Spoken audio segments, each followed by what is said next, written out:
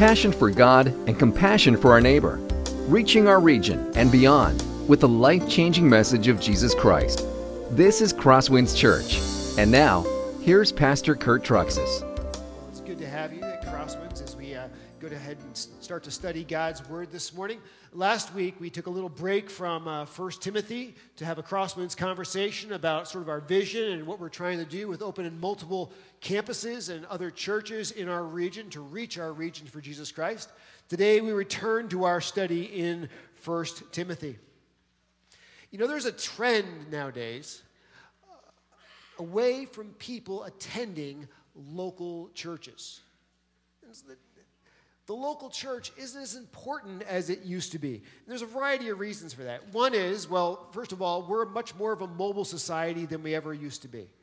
And we've studied this actually at Crosswinds, that we're gone just as a congregation, and many congregations are the same. We're just gone a lot of weekends, going to visit friends and going to visit family. And when you're out of town, it's sometimes hard to find a church to attend on Sunday. It doesn't seem like a natural thing to do. So oftentimes, people just don't attend. Another reason why people don't attend a local church on the weekends is, quite honestly, on Sunday mornings, people are often exhausted. Anybody there? Busy week. You feel like Sunday morning that's my one chance to sleep in, my chance to get rejuvenated. And so people are like, maybe I'm just not going to go to church this Sunday. In fact, this has given a rise to a whole variety of denominations out there. There is the Pillow Presbyterians, and of course the Mattress Mennonites, and then there's the Bedside Baptists, because that's the favorite church to go to when you're just tired and exhausted. Now, but on a more serious note, another reason that people don't attend a local church as regularly on the weekends as they did in previous years is sometimes people have been hurt by a local church. They've gone there for a while, and maybe the pastor said something they disagree with, or maybe they developed some friends, and the friends said or did something that they found really hurtful, so they stay away. They just avoid going to the local church on the weekend. I follow Christ, but his church, well, that's another thing. Maybe I'm not going to be there. Another reason why people oftentimes stay away from a local church simply is the use of technology. And what do I mean by that? We have, through the internet, access to what are some of the best preachers and best worship teams in the entire nation that can come to us in a moment's notice just by pressing a button on the smartphone. And people say, I have all that available to me. Why should I bother to go to a local church? Sometimes people will say, well, why even go to my local church? Because they have live streaming. Well, that's something that we offer, by the way. And some people will say, I can just stay in my kitchen in the comfort of my pajamas, and I can attend church virtually by just pressing the play button. And why get up? Why drive to church? Why spend the gas to even go there? The question we're going to look at this morning is, does the local church really matter? Is it still important that we as Christians take the time and take the energy to drive to church and physically get together and be with one another? Work in technology and busyness sort of drift us away where there's absolutely no consequences to doing that. That is what we're going to look at this morning. Now, as we begin to put our finger back in the book of 1 Timothy, we find ourselves, as it is, literally in the hinge of the book, right in the binding of the book. And in these middle three verses we are going to look at this morning, Paul gives us the purpose of this entire letter, why he wrote this letter of 1 Timothy to Timothy, and what he essentially wants this whole letter to do. And what he's going to do, he's going to give us the purpose of the local church. And I'll just give you a spoiler alert here. I'm just going to give you the whole purpose of 1 Timothy. And this is what he's trying to communicate. The local church matters because it is God's chosen way to bring the hope of Jesus to the world. Let me say it again. The local church matters because it is God's chosen way to bring the hope of Jesus to the world. This is why last week when we had our Crosswinds conversation, we talked about our vision, and our vision is that we would open more local churches in the surrounding cities and communities around Spirit Lake. And we're looking at doing that not exclusively probably, but primarily by multi-siting. And why do we want more local churches in local communities? Because the church is God's chosen way of reaching people. A church begins in a city, and then that church helps to reach that city. That's the way God has chosen to do that, and why local churches are so incredibly important. Now, before we actually study this text, since the text is rather short, I'm going to read for you the verses that we are going to examine this morning, and there are only just a few. It's 1 Timothy chapter 3, verses 14 through 16, and then we'll dive right in.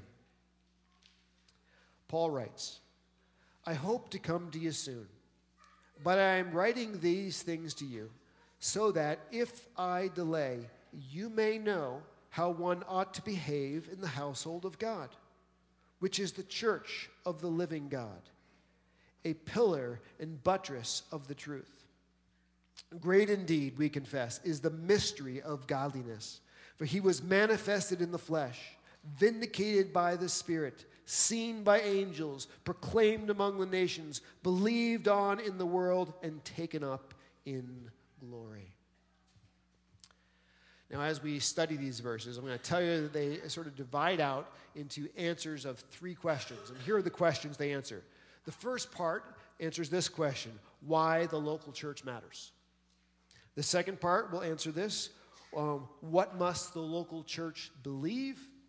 And the third part will answer this: how must members of the local church behave? So let's go ahead and dive right in. First of all, why does the local church matter? And it comes out of this section of Scripture in verse 15. If I delay, you may know how one ought to behave in the household of God, which is the church of the living God, a pillar and buttress of the truth. One of the questions that I occasionally hear from people is this: can I be a Christian and not go to church? And the answer is a definite yes and no. Here's what we mean. Can you be a Christian and not go to church?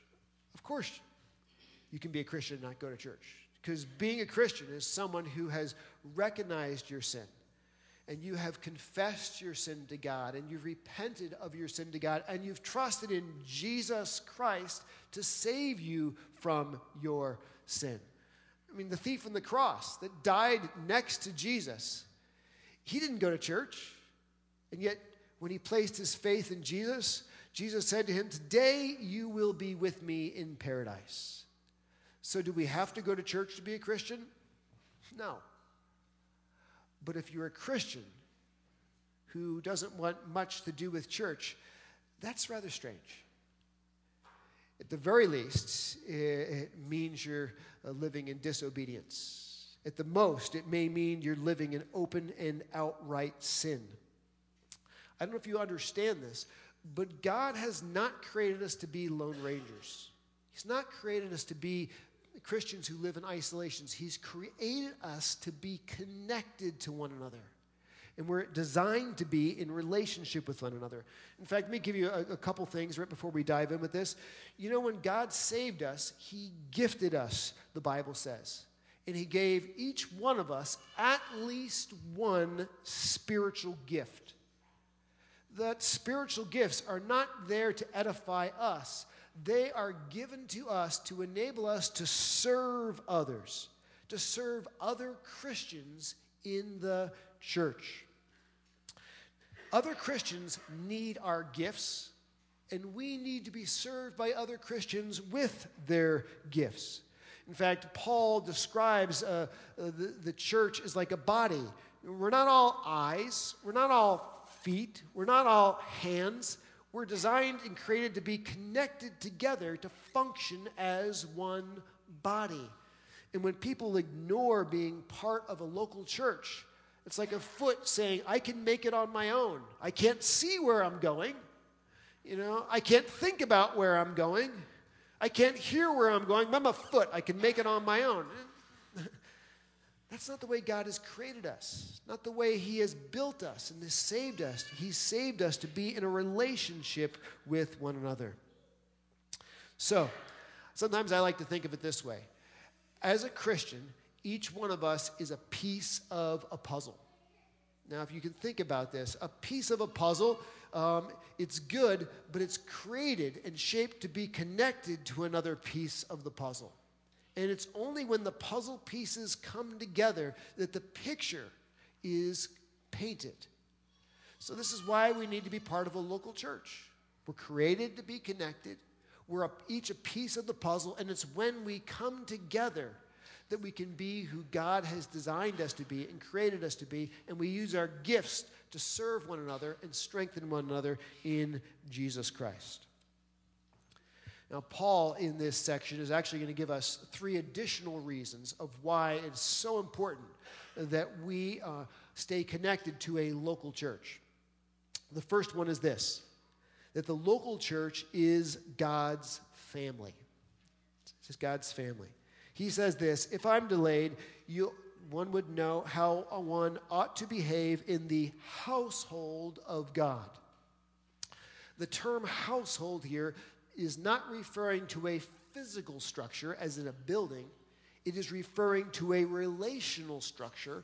That means a family. The local church is a gathering of the family.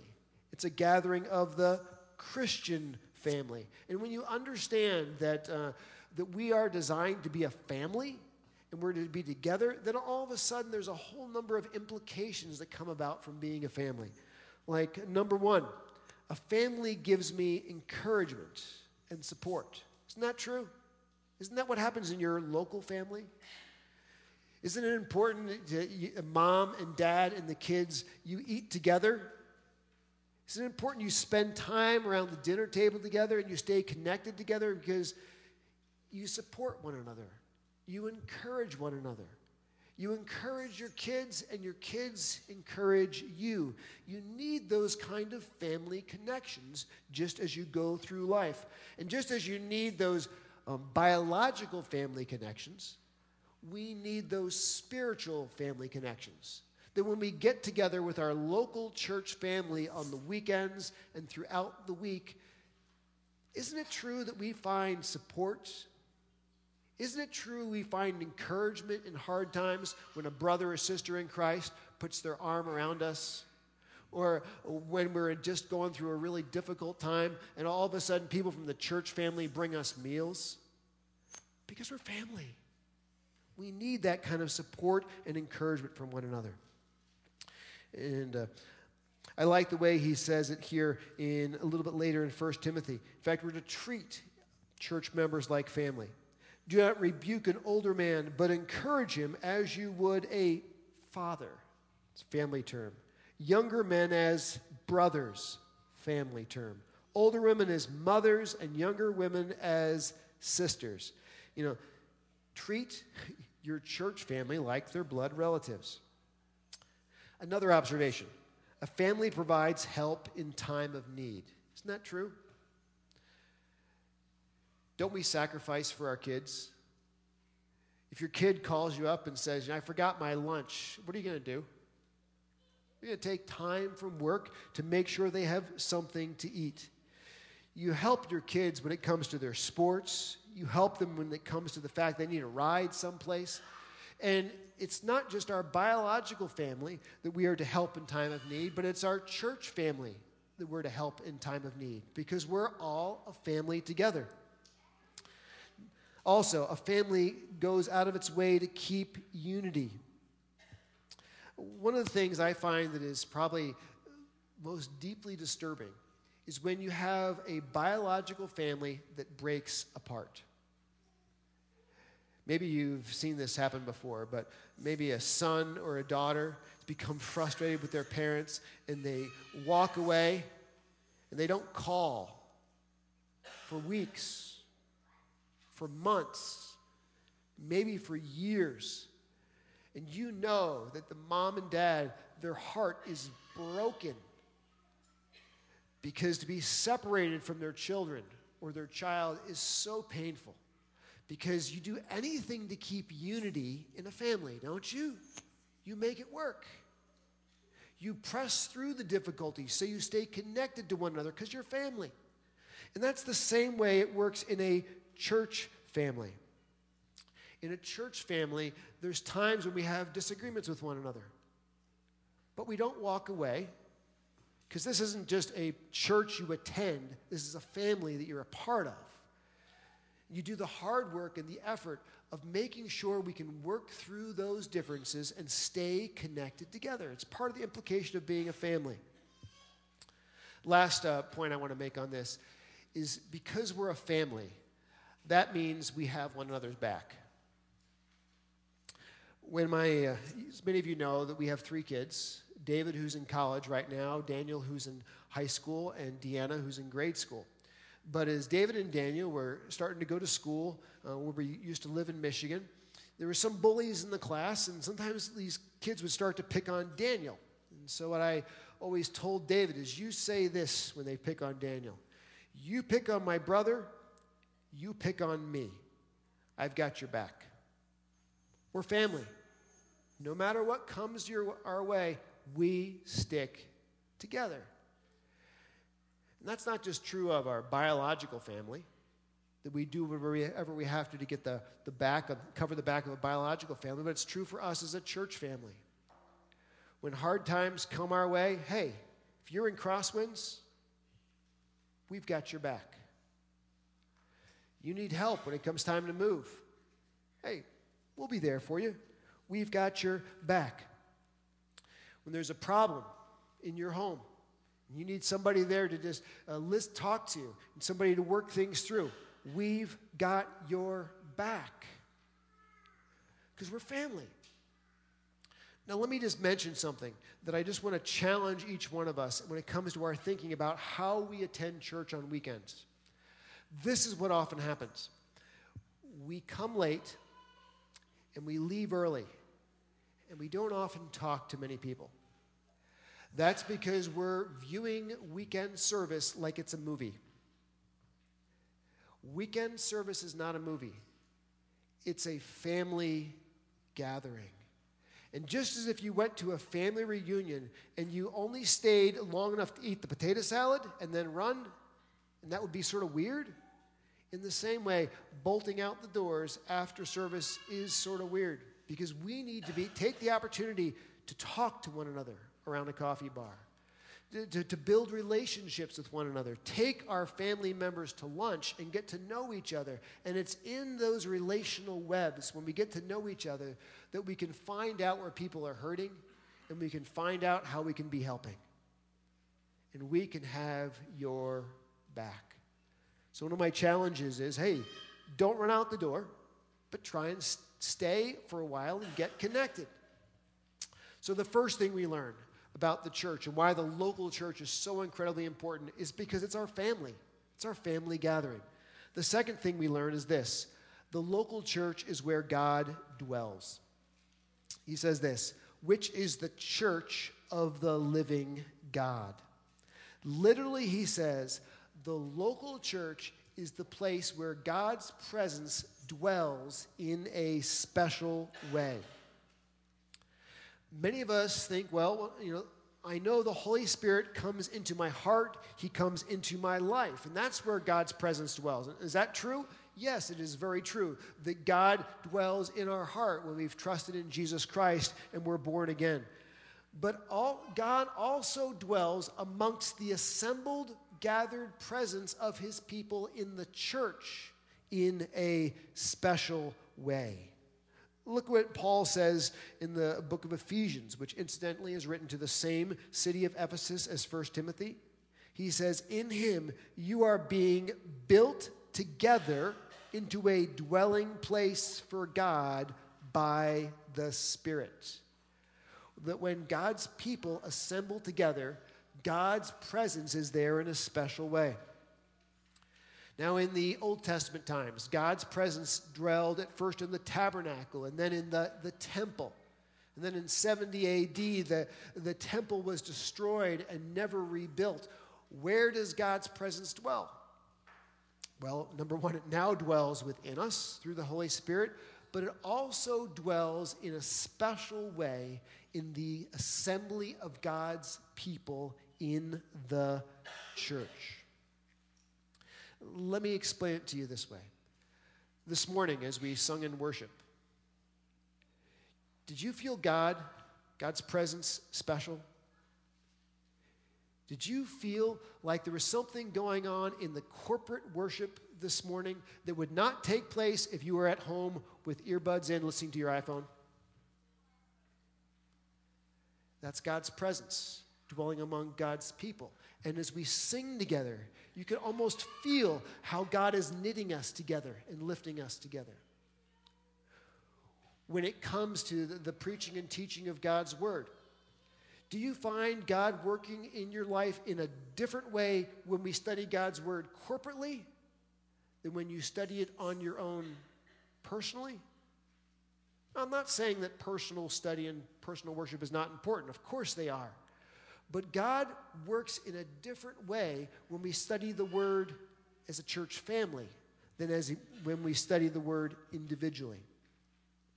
So, is it good to download podcasts and to listen to worship music? Yes, it's very good to do that. But understand, none of that can replace the local church. What happens in the local church is we are family. We find support and encouragement and cover one another's need. What happens in the local church is God's presence dwells among us and works in us in a way when we assemble physically together that does not happen when we're just on our own.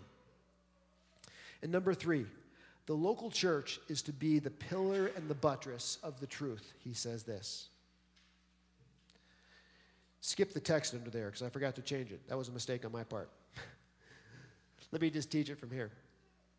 Paul is using some very special imagery that the Ephesians would understand that we would not necessarily understand when he talks about being a pillar and a buttress of the truth. If you were around in the first week of our study, you remember that in the city of Ephesus, where this letter was written to, there was the temple of Artemis and the Artemisium. This was a humongous temple. It was considered one of the 7 wonders of the world. It was monstrous in size. It dominated the skyline like a skyscraper in this city. And what really was prominent on this temple were its pillars. Do you remember?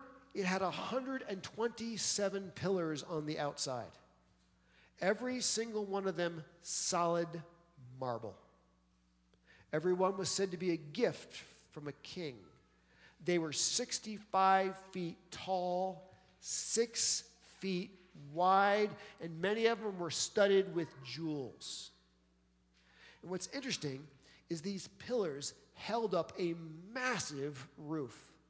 They provided great vertical strength, and they made the temple of Artemis just dominate the city, much like a skyscraper does in the center of New York or Chicago. But while the pillars provided vertical strength, there was something that kept it moving, kept it from moving side to side, and those were the buttresses. The buttresses gave it a horizontal strength. So no matter what kind of gale force winds came in from the ocean, no matter what kind of shaking took place in the earth, the Artemisium stood strong and never moved because of its pillars and its buttresses. And Paul says that the church in society matters because it is to be a pillar and a buttress of the truth. What does he mean by this? The church is what proclaims the truth, and the church is what preserves the truth in society. Just as the pillars are what sort of proclaimed the presence of the Artemisium, the church is what proclaims the truth about Jesus Christ in the world for all to see. If people are going to see what it looks like for Christians to live together and what it looks like for Christians to worship, they will see it in the church. Not only does the church proclaim the truth, but we preserve the truth. That means that the idea is we are to hold on to the truth and not let it drift away. If you remember earlier in the book of 1 Timothy, we learned that we had some elders gone wild who are trying to move people away from Jesus Christ. Paul's point is no, the church is to preserve the truth and to hold on to Jesus Christ. The interesting thought is the temple of Artemis, it proclaimed Artemis and it preserved Artemis, but Artemis is not the truth. Artemis is a false deity. All of the money, all of the effort, all of the time put into her worship and her greatness is for nothing because she doesn't exist. But as Christians in the church, we proclaim and we preserve the truth, and it really matters. It's really important. So, why does the church matter?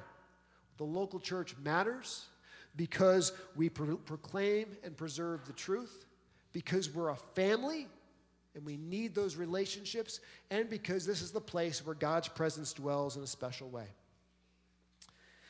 Paul continues, what must a local church believe?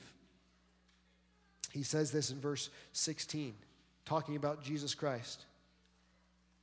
He was manifested in the flesh, vindicated by the Spirit, seen by angels, proclaimed among the nations, believed on in the world, and taken up into glory. The he, incidentally, here is clearly referring to Jesus Christ. He is the truth we must proclaim and preserve. In fact, Paul says in 1 Corinthians chapter 2, verse 2, "For I decided to know nothing among you except Jesus Christ and him crucified." And what Paul does here is he takes 6 lines from an early church hymn that talk about the essential truths of Jesus Christ, and he gives them to us. This is what we must proclaim, this is what we must preserve, and this is what we must believe. And here is what they are as I break them apart. Number 1, the church proclaims and preserves that Christmas and Easter are historical facts. Jesus, he says, was manifested in the flesh and vindicated by the Spirit. Manifested, by the way, it doesn't mean to bring into existence. In Greek, manifest something was to take something invisible and to make it visible. Look what it says about Jesus Christ in Philippians chapter 2, 6 through 7. Who, though he was in the form of God, did not count equality with God a thing to be grasped, but he emptied himself by taking the form of a servant and being born in the likeness of men. The Bible tells us that Jesus Christ has always existed, and then when it came to the womb of Mary, he humbled himself and fused himself permanently and irrevocably with a human body forever. So we could see God and know God in the flesh through Jesus. But Jesus, when he did this, did not in any way lose any of his attributes of divinity, but he merely chose to limit the free exercise of some of his godhood. And by the way, look at this.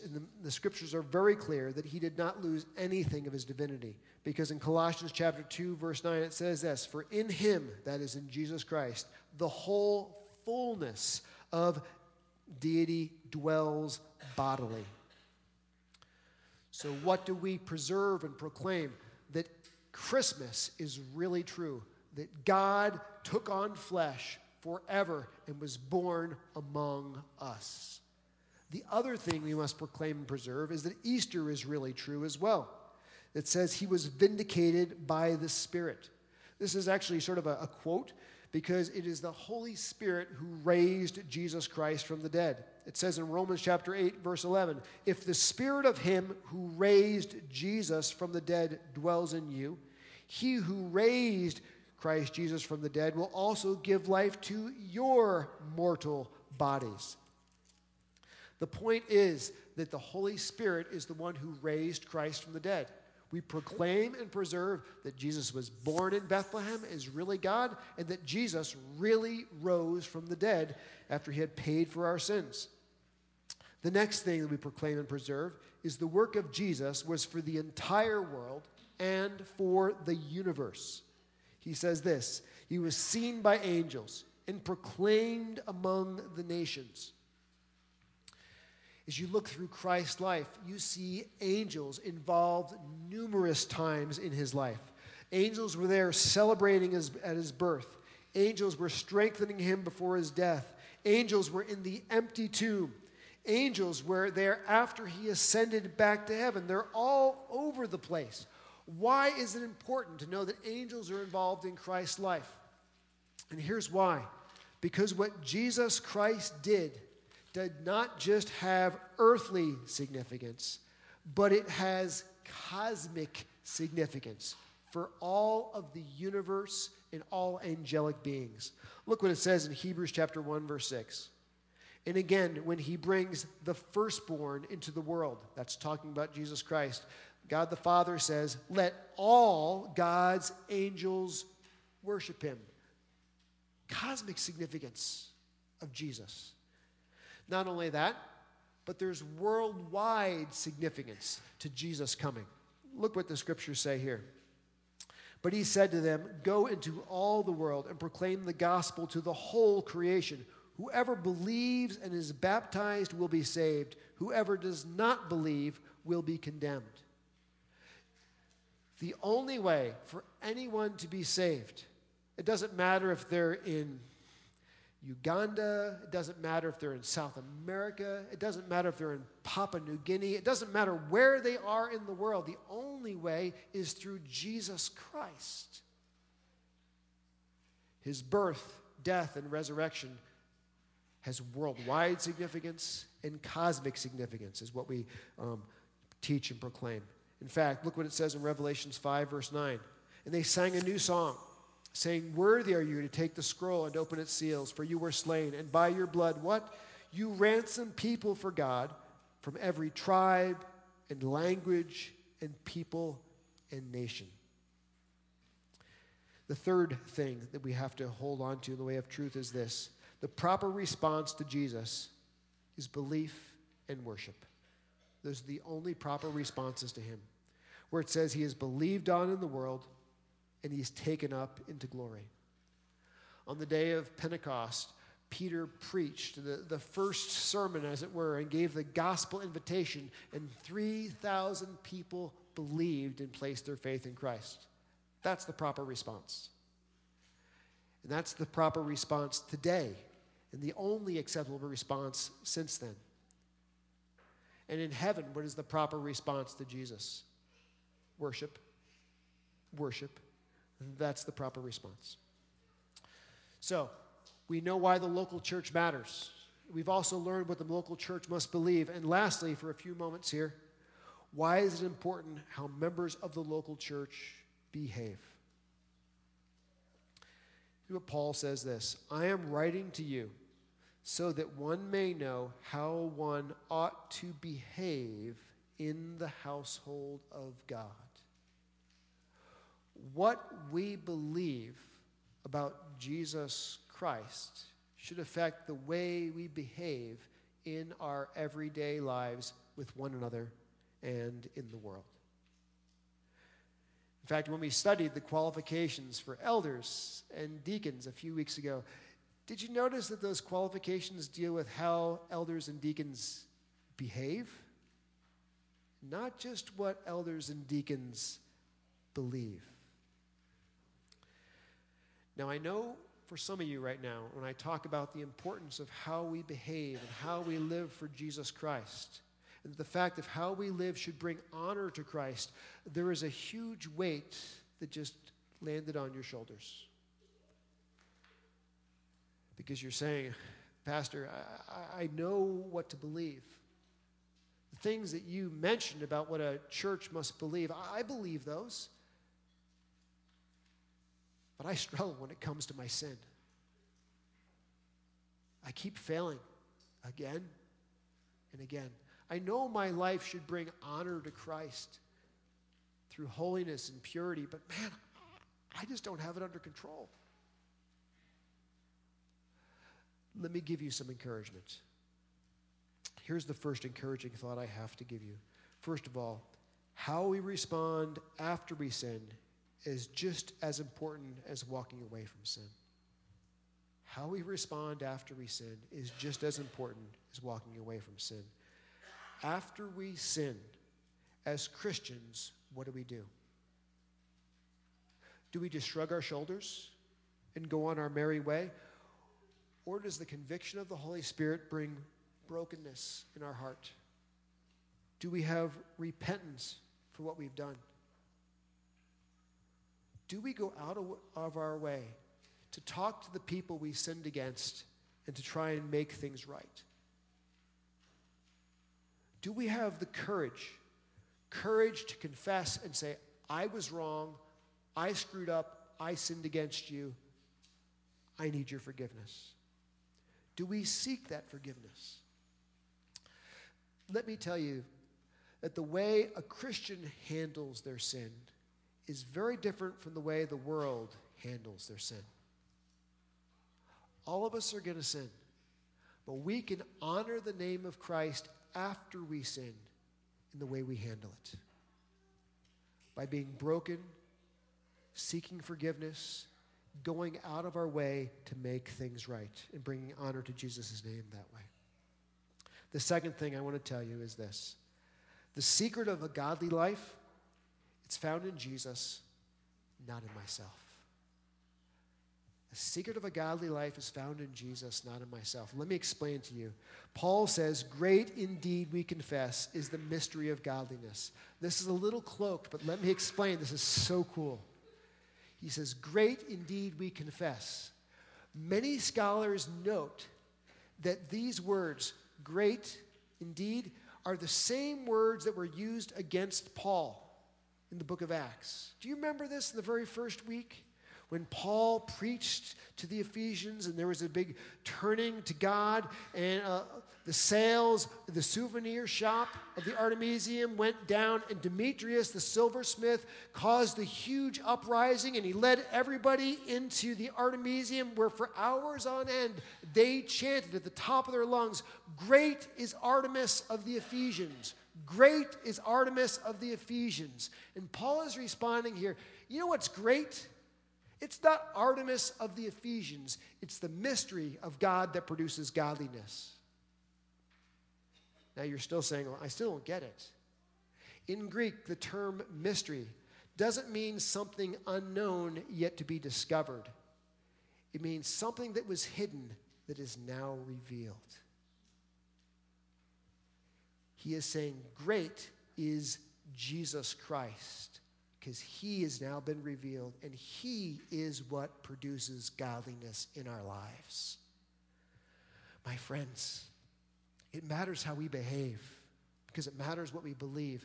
But how we behave is not something that we have to rest on our shoulders and work up from inside of ourselves. But as we follow Jesus Christ, as we read his word, as we confess our sin, as we talk with him in prayer, as we gather in the assembled church, God changes our very hearts, he changes our very lives, and makes us godly like him. So the change in our life, the credit never goes to us. Where does it go? To Jesus Christ. That's why the local church matters. The local church matters. It's because we proclaim Jesus Christ, who is the only hope in this world and the only one who can change your life and mine. Let's pray. Dear Jesus, thank you so much for being so great. First, I want to thank you that you're the one who produces godliness in our lives. You're the one that changes the desires of our heart, and you break the grip of sin as we walk with you and we follow you. Jesus, thank you also for the local church, where you've given us a family where we can find support and encouragement. Thank you for the local church, where you dwell in a special way as we your word is taught and your worship is sung by your people, we can feel that. And thank you for the local church being the pillar and the buttress, the proclamation and the preservation of the truth in a community and in this world. We ask this in Christ's precious name. Amen. This has been a presentation of Crosswinds Church. More of Pastor Kurt's sermons can be found online at crosswinds.tv. Thanks for being with us, and may God continue to enrich your life.